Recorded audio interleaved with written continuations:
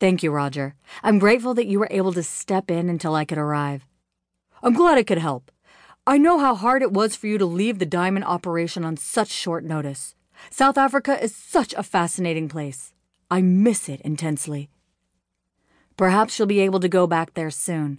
I'll need someone to run the mine. Now, if you'd like to, let me know. I will, but for now, I have some important calls to make. Please excuse me. He took his leave, and Shane turned to Pruneface. He took her hand in his own. Please accept my condolences, Mr. Galloway. Your father was a wonderful man. Thank you, Miss Bennet. I appreciate that. It's the truth, sir. The world won't be the same without him. Shane nodded and faced me. Hello, Willow, he said softly. Good evening, Mr. Galloway. Mr. Galloway, things have changed in the 5 years I've been gone. You never called me anything but Shane. It wouldn't be proper for a maid to address you so informally. Nonsense. Things have changed in your absence. He opened his mouth to speak, then suddenly closed it. Melancholy seemed to seep into those beautiful emerald eyes as he lowered them. I had hoped that some things would stay the same, even if I have changed. I wanted to say that he had changed for the better, but something in his face stopped me. He looked down and I realized that his gaze had turned to his own wrist. A long, white scar became visible, and I drew a sharp breath at the sight of it. What happened?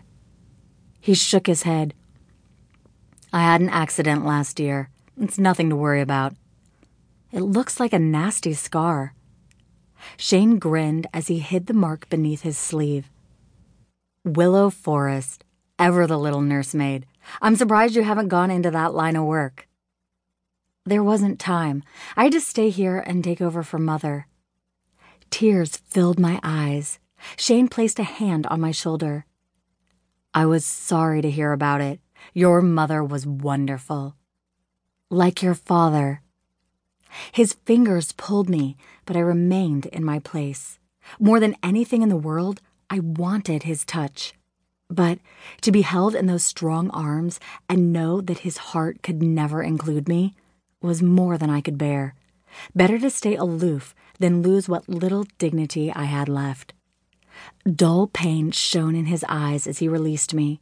It translated to my heart as he moved away, and against my better judgment, I caught him by the sleeve of his black suit. Thank you, Shane. He smiled at me, then moved on. From the corner of my eye, I sensed the cold displeasure of Miss Bennet. She would have a few choice words for me once we had returned to the house. For the time being, however, I really didn't care. Once Shane and Miss Galloway had entered the house, we returned to our duties. Final preparations were made for dinner, and because the occasion was a somber one, Shane's mother had decreed that no outside guests be invited. She had even refused to include Shane's fiancée, Sarah Dennison. I couldn't help feeling glad about that. Sarah was on my mind when I entered the kitchen to begin serving. I had always considered her my rival, even though she had no idea that I existed. In every way, the thin blonde was my polar opposite, and I nursed a healthy hatred for her. Perhaps if I'd been thinking of my duties instead of her, my dress wouldn't have torn.